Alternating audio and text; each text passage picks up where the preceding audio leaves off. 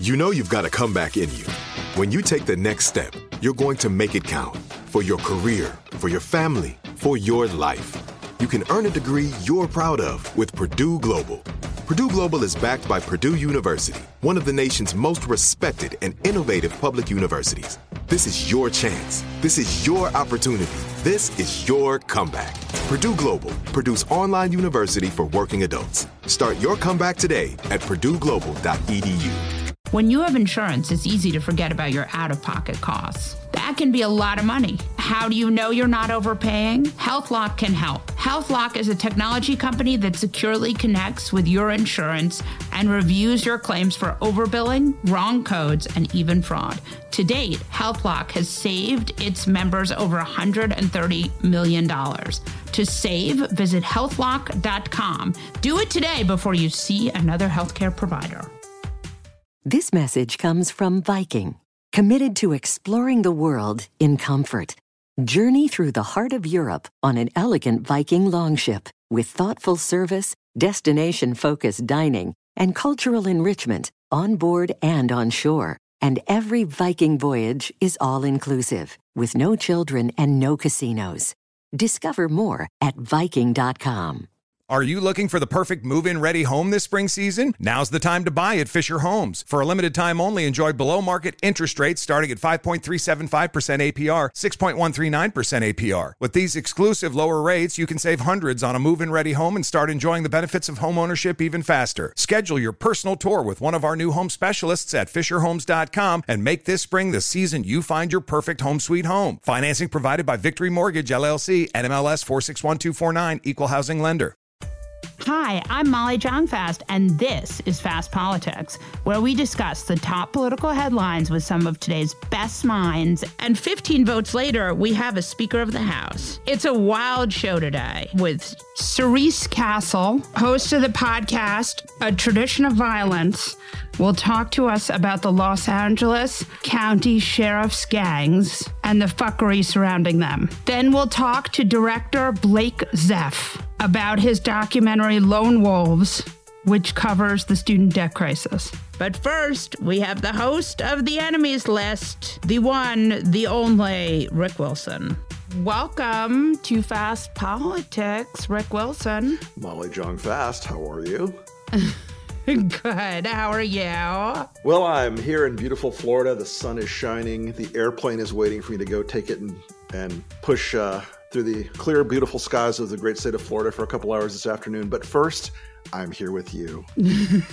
Kevin McCarthy, you know what they say, when at first you don't succeed, try. Throw yourself at the feet of horrible people, humiliate yourself over and over again, give up all the key powers of your job in order to achieve the illusory title of Speaker of the House, while Matt Gaetz, Lauren Boebert, Andy Biggs, Paul Gosar, Marjorie Taylor Greene, and the rest of the clown caucus take over? Yeah, that was what I was thinking. Did he get it on the 15th or the 16th try? And on the 15th day. On the 15th Kevin day. was anointed. The Lord said. Let me give the reason why this took so long and hurt so much. Kevin McCarthy is a hollow man. There's no real there. He's this avuncular kind of backslapping, frat bro kind of guy who for years has kind of failed up and is not. He's not, as you may have picked up by now, he's not exactly an intellectual high horsepower guy, but he's been surrounded by a few people, including a guy that very few people know about named Jeff Miller. Jeff Miller is one of DC's, like what they call a toll booth lobbyist firm, right? Where unless you hire Jeff's firm, you don't get a meeting with Kevin. Okay. They may not do any work for you, but you have to show that you're hiring Kev's guy. Right. And Jeff Miller and this small cadre around Kevin have wanted this for 12, 13 years now, and they were not going to give it up. So they decided, they made what would have looked like a rational choice in Washington 20 years ago. They decided, okay, we're going to bullshit these Freedom Caucus assholes. We're just going to tell them we're going to do this stuff, and then later on we'll just jerk them off and we won't do it. Right. This is unfortunately for them a category error right at the peak of dumb idea mountain, because Those aren't the rules anymore. It's part of the Clown Car mountain range. I don't know that mountain. They don't understand that the world doesn't work that way anymore. These people now have extracted concessions on the rules and on people on committees. And those concessions make Kevin a speaker in name only. They have the ability now for one idiot. And believe me, the Republican caucus, as you may be surprised to know, has more than one idiot. If there's one thing they have, a surfeit of its idiots. Yes. For one idiot to call for a no confidence vote. Yeah. Kevin was able to beat these people down by offering them everything under the sun. Okay, he offered them you want a foot massage? Yeah, okay, you got a foot massage. Right. You want me to come over and twerk? I'll twerk. Just imagine Kevin twerking. Just get it out, get it into your mind, and so you can soon get it out of your mind. No, thank you. No. The idea that all these crazies got everything they wanted is the thing that will make the House ungovernable. And the key element here is that they extracted a concession from him that they weren't going to do a debt ceiling. So, okay, let's loop back for a second to Jeff Miller and to Kevin's real constituency, which is not the people of Fresno, California, God forbid. Right, certainly not, yeah. It's the American Bankers Association. It's the hedge fund bros. It's a lot of Wall Street investment banks, a lot of private equity people. How much do you think they want to see the economy crash and burn when we decide we're not going to pay our debts, when we decide that we're going to not pay Social Security, Medicare, Medicaid, and military salaries? How do you think that's going to work out? It's not. And they recognized on the Freedom Caucus side, on the Hyper MAGA side, that we were going to have a world in which Kevin McCarthy was their hostage and will be forever. The irony here is it's like, okay, the terrorists have taken the plane, they've killed the hostages, and they've blown it up. Now let's give them the money and the helicopter so they can escape. What the fuck? I mean... It's 19 people, right? Like, you could find, if he had just never gone to Mar-a-Lago, he could have gotten 19 blue dogs. Yeah, he could have. Make a deal with them. And the American people like that kind of shit. If I had been Hakeem Jeffries, I would have gone into Kevin's caucus and found a dozen people who were in Biden districts, and I would have said to them, you're going to get a chairmanship. You're going to get this committee. You're going to be on Ways and Means. You're going to be on Armed Services.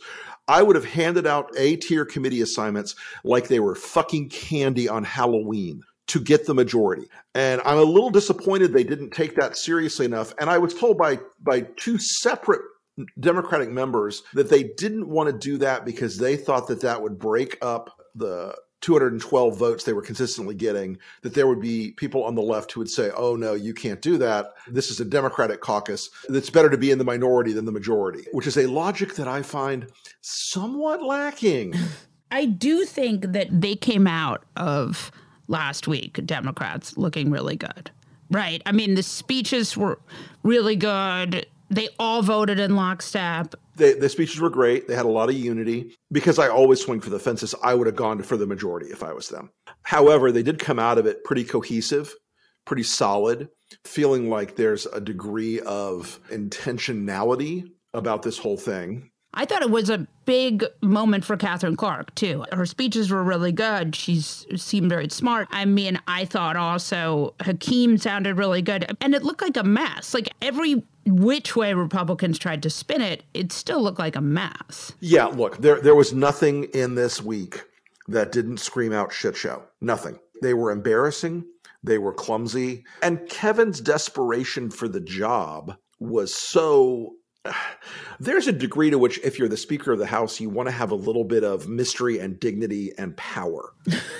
Yeah, well, that ship has sailed. And this is a guy who's like, yeah, if you want to come and pee on me. Yeah, I know what you're thinking. Do you know? Yeah, I know you know what I'm thinking. Sorry. As usual, Rick sees, they describe the line, and Rick goes, hold my beer. Right. We don't need to open the door. But yes, I see what you're saying. I thought there was some pretty interesting reporting from the Washington Post about this idea that Mark Meadows was working with these 19 or so Freedom Caucus. By the way, they're not Freedom Caucus, no, right? They're not. Most of them are new. The Freedom Caucus people are actually supporting Kevin because Kevin has been working working really hard to get those Freedom Caucus votes for the since 2015. Yeah, let's be really clear about something, Molly. This was a great example of why the DC reporting culture is so fucking broken. Because they tried to turn this into a race where like, Kevin McCarthy and his moderate allies against these 19 crazies. Right. Get the fuck out of here. Right, no. I mean, get the hot fuck out of here. The 19 crazies were just outliers in a pack of crazies. 149 members of Kevin's moderates group voted against certifying the 2020 election. They're chock full of election deniers, anti-vaxxers, conspiracy theorists, lunatics, the most ungodly post-conservative, post-Republican anarchists and nihilists and showboaters that you've ever seen in your life. You know, we're not trying to bring back George Herbert Walker Bush or Ronald Reagan's party. Right. God, thank God. But Excuse me, ma'am. No, look, it's Darwin's favorite president. Well, since I work for him, I have a soft spot. Yes, but your son is red-pilled now, clearly. Yes, clearly. But anyway. And pretty soon he's going to say, Mom, you know, Mike Cernovich has some really good points. Oh, Jesus Christ. Anyway, let's get back to the case at hand here. But so we have these 19 insurrectionists, though they're all insurrectionists, but we have 19 more insurrectionists. That are just a little more insurrection-y. Right. They're the congressional Kardashians of a sort. The Chaos Caucus.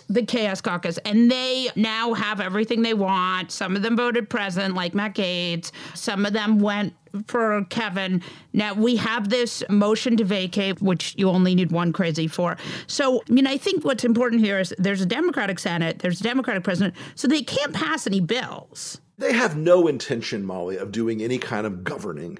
This is going to be show trial after show trial after show trial after show trial. Right. It's Benghazi. Right. This has Benghazi 2, Electric Boogaloo. One of the things that was in the deal structure that they got from Kevin was, our committee on Hunter Biden's laptop needs a bigger budget than the 1-6 committee. Can they control that? I mean, theoretically, Congress controls the budget, but not really, right? They will have everything they need for an endless, joyous, never, ever for a moment breaking character political circus that they are so excited about. They're harder than Jim Jordan outside a locker room.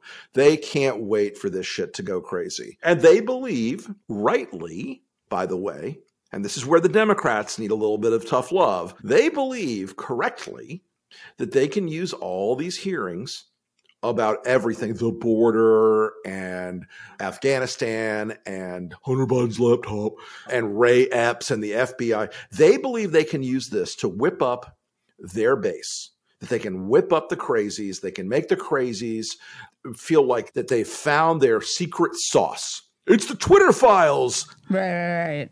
They believe that they can give the crazies a hook.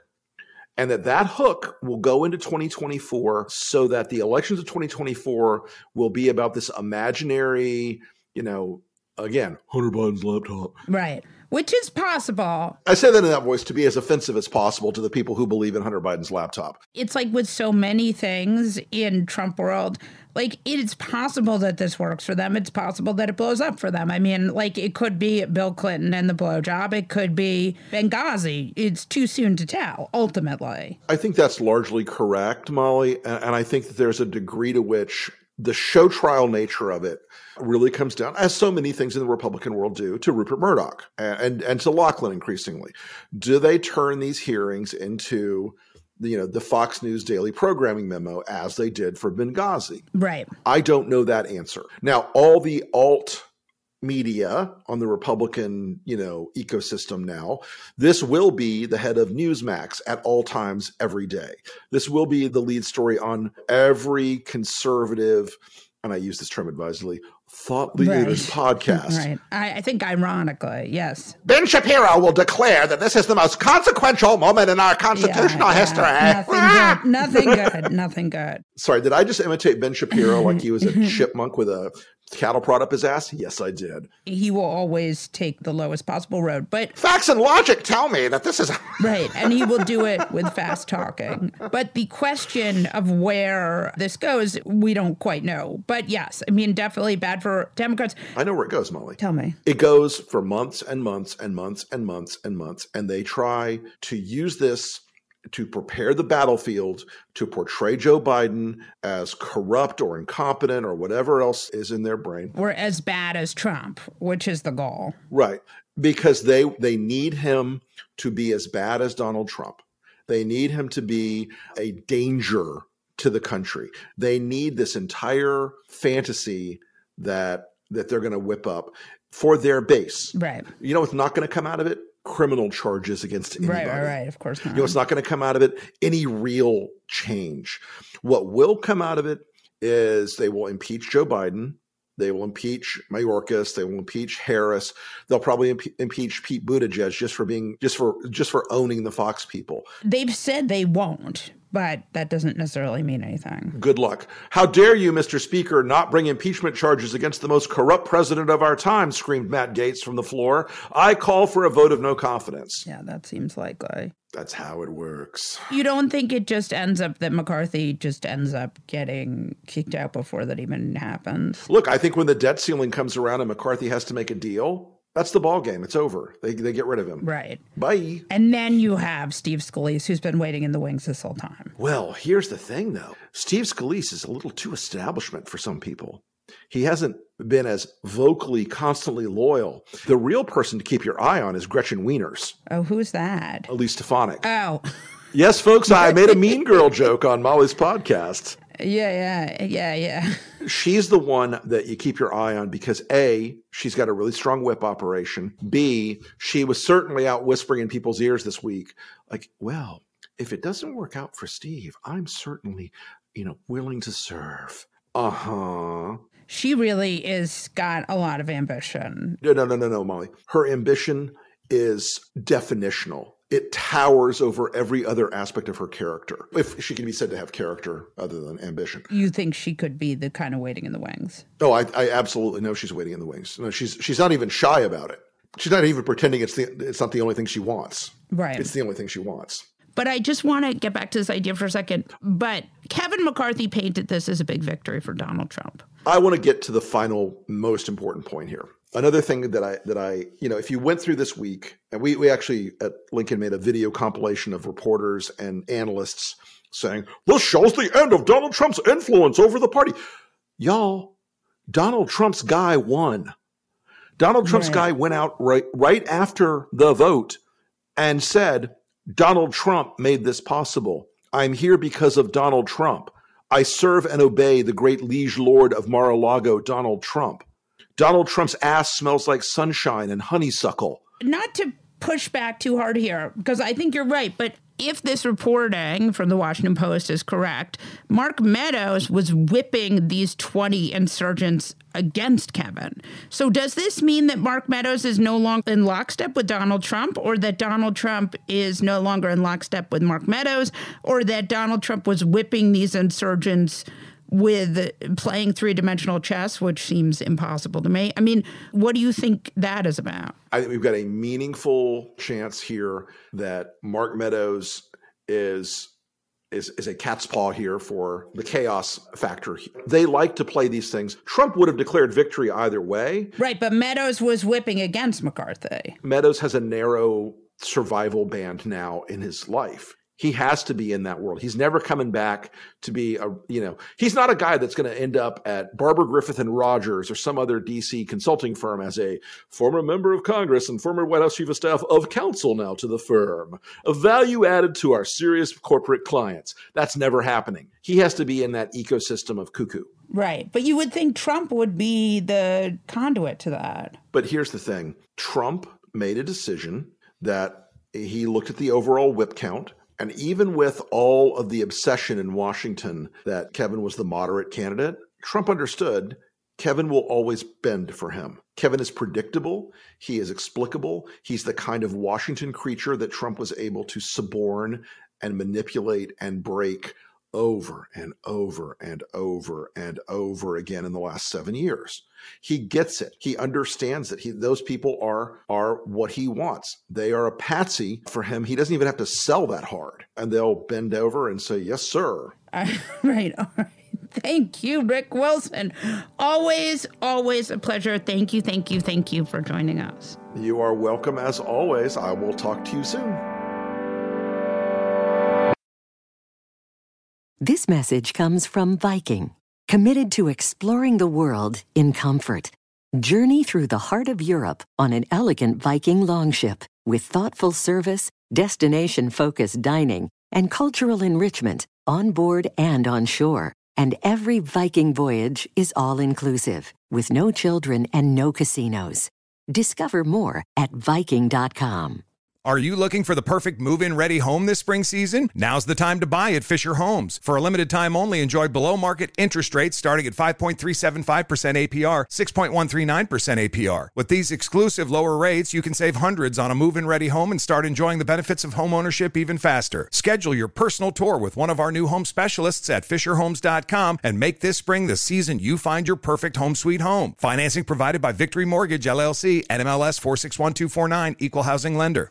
Right here, right now. Find your beautiful new floor at Right Rug Flooring. Choose from thousands of in-stock styles, ready for next day installation, and all backed by the right price guarantee. Visit rightrug.com. That's RITERUG.com today to schedule a free in-home estimate or to find a location near you. 24-month financing is available with approved credit. For 90 years, we've been right here, right now. Right Rug Flooring. This is it. Your moment. This is your time to make your comeback with Purdue Global. When you come back with a Purdue Global degree, you create opportunity for yourself, your family, and your future. It's a degree you can be proud of, a degree that employers will trust and respect. Purdue Global offers working adults like you over 175 flexible degree programs to meet your specific career goals. These include associate, bachelor's, master's, and doctoral degrees and certificates. Purdue Global degree programs range from nursing to business to communication and more. Whatever your interest, we have the degree that will move you forward. You have the knowledge, you have the experience. Now it's time to get credit for the work you've done and earn the recognition you deserve with Purdue Global, Purdue's online university for working adults. You know you're worth it. We do too. So don't wait another second to get the degree that will take your career to the next level. Start your comeback today at purdueglobal.edu. Cerise Castle is a reporter and host of the podcast, A Tradition of Violence. Welcome to Fast Politics, Cerise. Thank you so much for having me. This is such an interesting and important topic. I'm so glad you're here to talk about it. My first question for you is, the police department in Los Angeles has a gang? Yes, it's the sheriff's department in Los Angeles, although I have heard reports of gangs in the LAPD as well. I've been covering the sheriff's department for about 2 years now. And in those 2 years, I have uncovered about 21 different deputy gangs that are operating within the sheriff's department.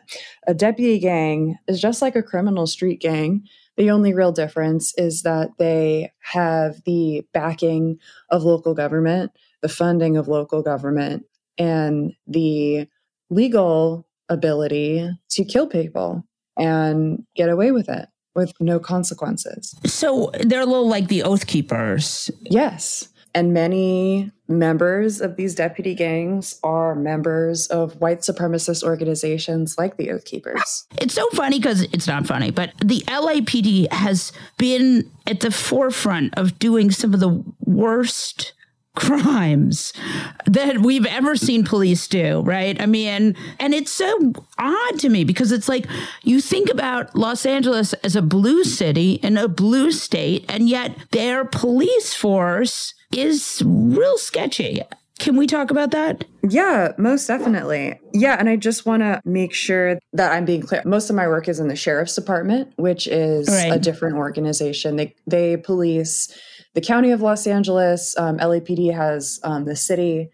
And there is some overlap. The sheriff's department does come into the city of LA. Just explain that to people who are not as in it. Yeah. So the sheriff's department is the larger organization. Yes, it's the largest law enforcement agency in the United States. It has about 18,000 employees, 10,000 of whom are sworn police officers with police officer abilities. Those are the ones out on the street that you see patrolling in the sheriff uniform, in the sheriff car. They now wear cowboy hats, which is kind of funny because Los Angeles is a metropolitan city, but that's something that they do. And the LAPD is responsible for the city of Los Angeles. So just within city limits. LASD, they patrol unincorporated Los Angeles County. They patrol cities within the county of Los Angeles that have contracted their law enforcement services to the sheriff's department. That's places like Compton, West Hollywood. Those are the main differences between the two. The sheriff's department does come into the city of Los Angeles sometimes because they do have contracts with LA city facilities, like our community colleges here in the city of Los Angeles. For a long time, they had the contract for public transportation. So you do see them. You see them in court. They are responsible for providing services to the court. So they're doing bailiff services, things like that. But yeah, those are the main two differences between the two. Can you explain to me why this gang has been able to flourish? There are a couple of different reasons for that. I would say, one, the culture. The gang problem is a symptom of a much larger issue with LASD culture. It's a violent culture. It's a culture that encourages, frankly, the assault of residents. It's a culture that encourages working backward, is a term that I've heard a lot. That's when you find someone that is guilty of a crime and you figure out how they're guilty of it later. You just worry about arresting them first and getting that arrest stat.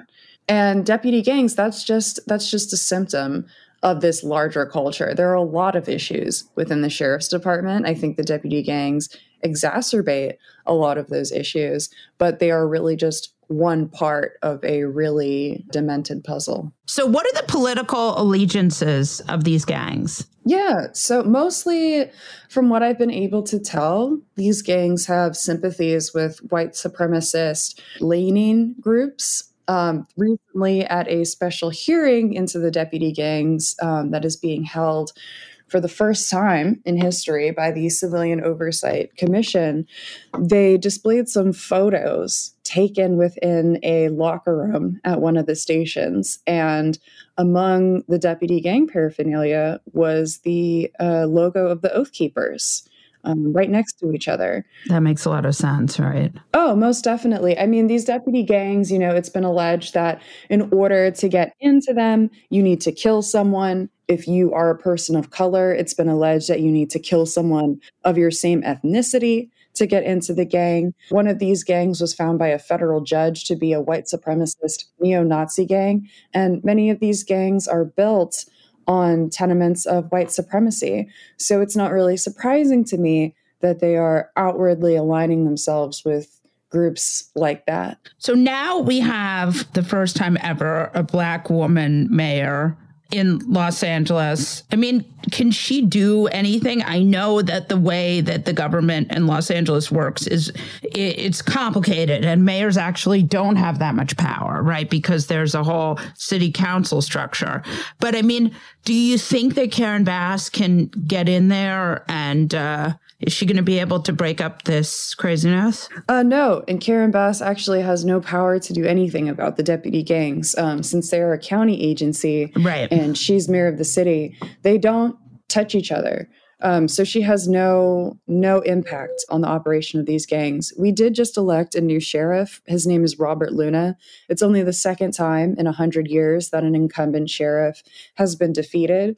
And we actually did that back to back in Los Angeles County. We defeated the incumbent in 2018 when we elected Sheriff Alex Villanueva, who went on to really protect and uplift the culture and practice of deputy gangs. And he was defeated as a result of that in this past election by challenger Robert Luna. The first guy you elected was focused on getting rid of the gangs? Sheriff Alex Villanueva campaigned on being a progressive Democrat. He never really said much about deputy gangs, but a few quotes that I did find from when he was campaigning in 2017, 2018, he was essentially communicating that they weren't really that big of a deal. Oh, wow. Okay. And when he was elected, we saw him rehiring deputies that are known to be deputy gang members who had been fired. Oh, wow. We saw him placing a woman who is affiliated with a deputy gang called the Banditos. She is responsible for the deaths of 2 children. She ran over them in her car, and he immediately promoted her and made her his chief assistant, working right underneath him. Jesus. And that was how the sheriff's department operated for 4 years, just openly supporting these deputy gang members, going after people within the department and outside of the department who brought attention to the issue. Myself, I've been detained at press conferences as a result of my reporting. The sheriff himself has held press conferences to tell people that I am a liar and that I should be sued in a court of law. He even held a radio show where for an hour he ranted about how I made everything about deputy gangs up in order to enrich myself, which couldn't be further from the truth. As a result of my reporting, I've received death threats. I've had to move. Sure. I've had to completely change the way I live my life. And it's not really, journalism isn't a financial boon for anyone that's in the industry. You already know that. Certainly true.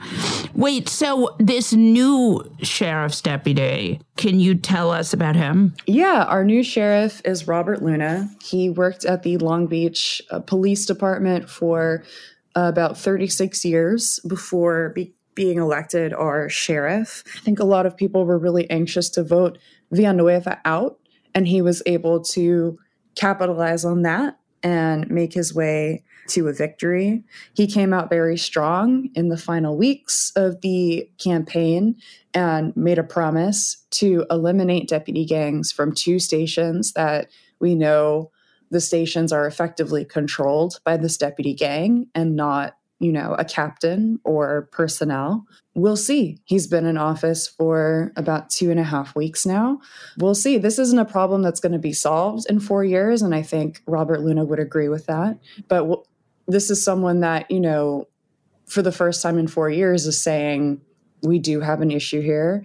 And I, like many Los Angeles County residents, are curious to see what he's going to do to combat this issue. Do you feel a little bit hopeful? No, not really. This is an issue that has been going on in the department since at least the 1960s, according to my research and my reporting. This deputy gang system has been entrenched so firmly. So many people in the upper echelons of management in the sheriff's department, deputy gang members themselves, they have these tattoos, and it's been going on that way for over 50 years. I don't think that one man can get rid of the issue in 4 years. I don't think that the policies that are currently in place do enough to address this issue head on. I don't think that the department and local government is at a place where they truly want to put a stop to this. Like, for example, in 1 week, just a few months ago, the County Board of Supervisors approved $47 million in settlement payouts to people that have either been killed or brutally assaulted by the sheriff's department, resulting in long-term damages. And when these settlement payments are approved, the sheriff's department needs to come up with something called a corrective action plan to address what went wrong and to make sure that something like this, doesn't happen again, so we don't have community members getting hurt and we're not costing the county millions and millions of dollars. And in every corrective action plan that I reviewed this year, the sheriff's department admits no fault. They're saying there's nothing we did wrong. We did everything perfectly, and it's completely on the fault of the dead, unarmed person that we're now having to pay this much money. There's a lot of intervention that could be done before that. I mean, the board has a lot of power. The sheriff's department, they don't enforce their own policies. I covered a shooting death this week. We just learned that the district attorney won't be charging the deputies who killed Frederick Holder, who was an unarmed 28-year-old Black man who was stopped at a freeway on-ramp. They shot at him 33 times. They hit him 11 times, completely destroying his body. And the district attorney will not be charging these people for doing that. In my reporting, I found that the deputies who killed Frederick violated no less than 4 direct policies, their own department policies, and there was no discipline for them. They killed a man, they broke every policy in the process of doing it, and they will face no consequences. So no, I'm not really optimistic that any of this is going to change because we've seen, the opportunity come and go to make these changes and nothing has been done. Who has jurisdiction here? To make those changes? Yeah. Well, predominantly the sheriff's department. It's on the sheriff's department to enforce. Who has jurisdiction over the sheriff's department? Because I think the idea that the police are going to fix themselves seems more and more like, Like ludicrous? Yeah. Yeah, I would say so. Well, the sheriff's department does have an oversight body called the Civilian Oversight Commission. They were given the power to subpoena people by the voters a few years ago. But the thing about that is that even though the Civilian Oversight Commission has subpoenaed the sheriff and the undersheriff about 6 times, this is Sheriff Villanueva, they have defied those subpoenas and they have not come to answer questions. Now, me as a citizen, if I were to defy a subpoena, right, I would end up in jail. But Sheriff Villanueva is not in jail, and neither is Under Sheriff Murakami. They're out, living their lives to the fullest. And the police union, they are called the Association for Los Angeles Deputy Sheriffs, they've come out strong and said that we will also fight any subpoenas that you issue for our deputies. Civilian Oversight Commission, they are not going to respect your subpoenas. So you literally have the head of the law enforcement agency and all of the people that are supposed to be enforcing the law coming out and saying, we do not think the law applies to us and we will not be following it. So while these bodies do have some power, no one respects them. The agency itself does not respect the power that it has. So effectively, they have none. Jesus Christ. It strikes me that it would be really scary to be targeted by the police. So yeah, at first it was a little scary. When the series first published, I had to go into hiding because there were so many specific threats on my life. It's not a great feeling to be warned by cops a lot of the time saying, hey, Jesus, they're talking about you. I'm worried about you. Do you own a gun? Oh, God. That's really scary. But at this point, I just take it as I'm doing something right. I must be onto something and I'm not going to stop. Yeah. Good for you, man. Thank you for your work and thank you for doing this. And this is what it's all about. So thank you for joining us. Thank you so much for having me. I know you, our dear listeners, are very busy, and you don't have time to sort through the hundreds of pieces of punditry each week. This is why every week I put together a newsletter of my 5 favorite articles on politics. If you enjoy the podcast, you will love having this in your inbox every Friday. So sign up at fastpoliticspod.com and click the tab to join our mailing list. That's fastpoliticspod.com. Blake Zeff is the director of Lone Wolves. Welcome to Fast Politics, Blake Zeff. Hi, thanks for having me. I am thrilled to have you. I want to talk to you about this movie you just directed called Lone Wolves. They're not lone wolves, right? They're lone wolves. Discuss. It's Lone Wolves, Loan. Right. So you guys can see my pun. There's kind of 2 puns going on. So Lone Wolves, Loan, because we're talking about student loans, although a lot more than that. But also, there are a lot of people in the film who have been fighting this system and trying to expose this problem for a long time, but they've been doing it on their own. And they've been almost like shouting into the wind. So in a way, I think of them as lone wolves, but not Lone Wolves, Lone, Loan. Does that make any sense? Yes. Okay. First, I want to know, you worked in government before this. So explain to us how you got here. Yeah. So like you said, I worked in government and politics for ages. I was Senator Schumer's communications director. I worked on President Obama's 2008 campaign. I worked on a lot of things. And so I really have a sense of how the system works. And I think that's what I was able to bring to this process. And then, after I worked in government, I was then on the media side, journalism, investigative journalism, did a lot of, on-air commentary at places like MSNBC. So I had both of those kind of backgrounds, being in the politics side and then also the media side. And then this problem with student debt, I sort of saw up close because my wife had gone to grad school and she had $200,000 in student debt. And it wasn't even just the numbers that kind of interested me, but I was seeing the fine print and the notices and kind of the sketchy way in which the lending companies were dealing with her. And I kind of got curious because there's 45 million people in this country who have student loans. And I thought, this is crazy. Is this just happening to us? So I started to look into it and realized, oh my God, this system is so much crazier than I ever would have thought in a million years.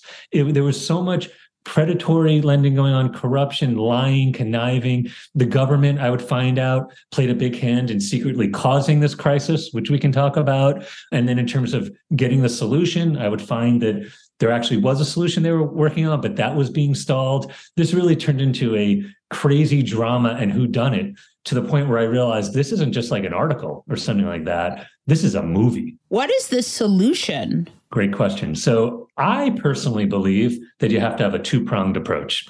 So people talk about student debt cancellation, right? And that's fine. That's good.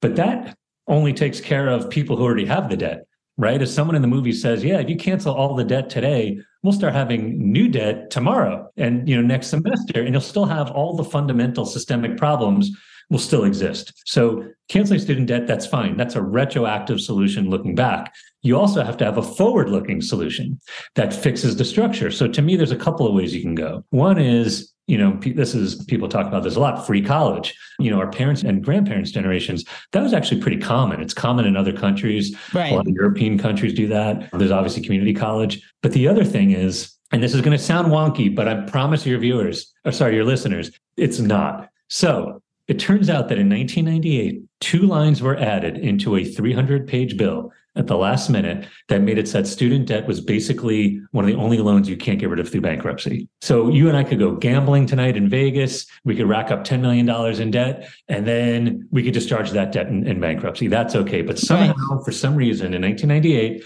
2 lines were snuck in that said that you can't do that with student loans. And the problem with that is, obviously, if people want to file for bankruptcy and get out from like their $150,000 debt, they can't do it. But the second thing is, if the lenders know that there's not even a threat of bankruptcy, and they know that repayment is guaranteed no matter what, well, they'll just lend out money to anyone for any amount. It's a little bit like the housing crisis when they were giving out mortgages to anyone, whether they could handle it or not. And the colleges know this too. So the colleges will just jack up their prices at will because they know that the money is going to be repaid no matter what. And Molly, I don't know if you know, like maybe you're more in the know than I was. Do you have any idea how much it cost to pay for like a year of Tulane University right now? $70,000, $80,000. You're pretty good. It's $85,000. Yeah. I have a kid in college, so yes. Okay. So I've been going around to these colleges lately, and they're like, yeah, it's $80,000 to $85,000 at a lot of these schools. It's just gotten totally out of control. So the answer is, I think on one end, debt cancellation makes sense, but forward-looking, we need to have more free college options. We need to have bankruptcy protections restored. And just one last thing on that note, because I know it sounds a little wonky. The 2 lines that were snuck into that bill in 1998, no one admitted that they were the one behind it. It was done totally anonymously. And our movie sets out to find who did it.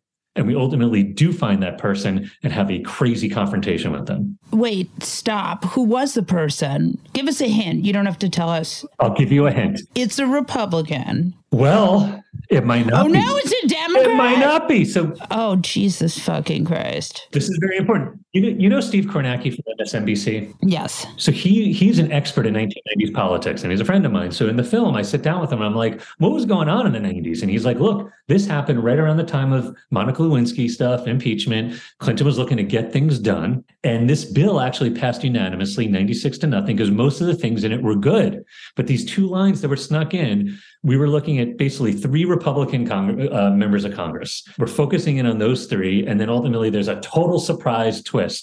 And the only thing I'll say in terms of the twist is, well, I'll give you 2 hints. One is it was someone that I had never heard of before. And number 2, that person is now a truck driver in Colorado. What? You can't make this up, Molly. It's crazy. And so I track him down in Colorado. We have a confrontation.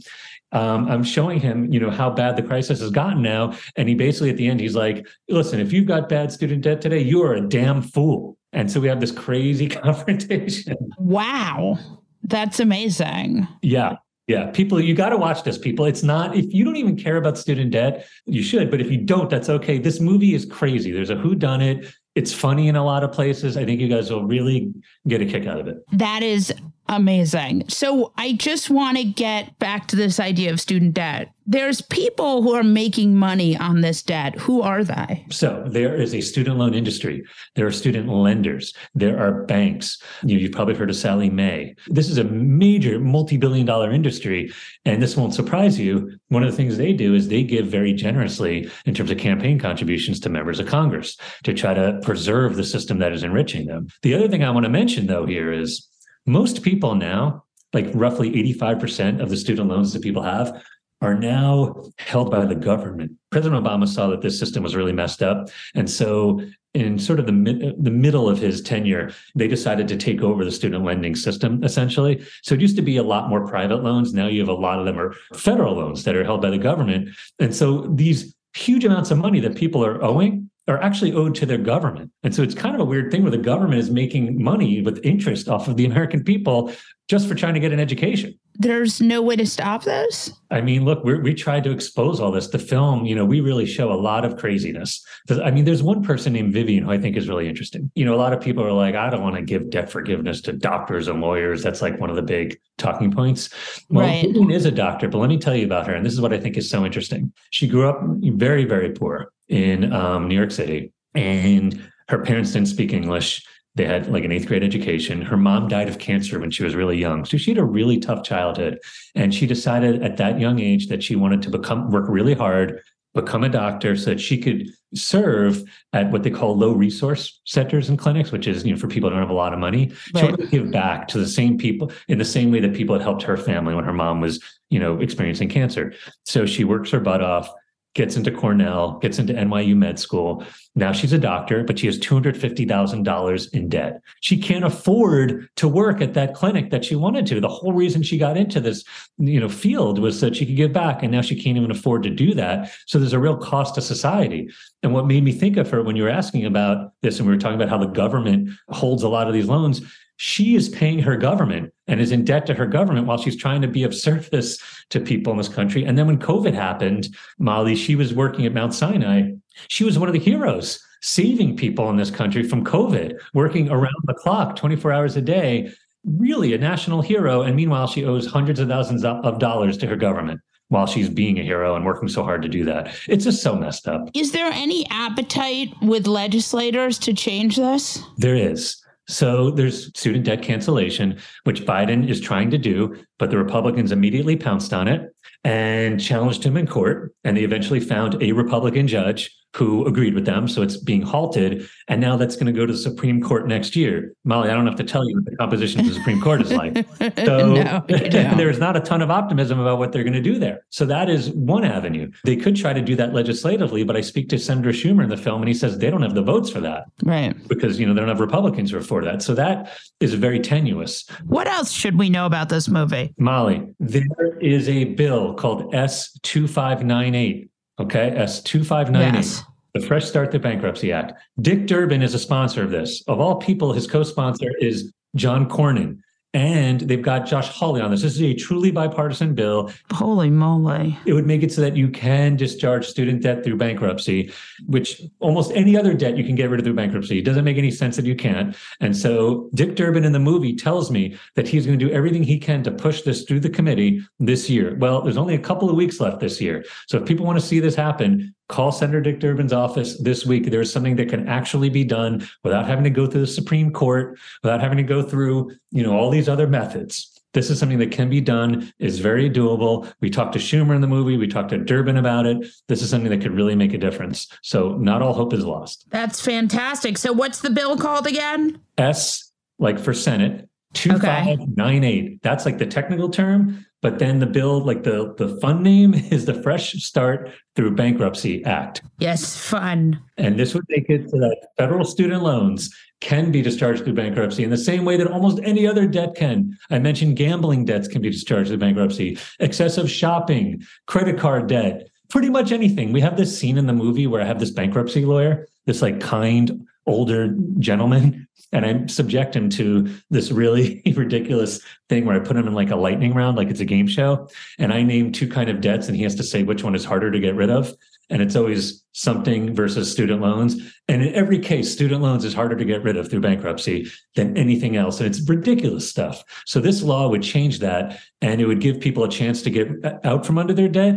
But also it would make the system more fair, because then college lenders and colleges would no longer be able to just keep jacking up the prices without having any check on them. Very interesting. The movie is called Lone Wolves. You can stream it on Peacock right now. And if you watch it, hit me up on Twitter at Blake Zeff and let me know what you thought. I'm interacting with everyone. There's tons of comments going on, and I love it interacting with viewers. So I hope people enjoy it. And thank you, Molly, so much for having me on. Thanks, Blake. Take care.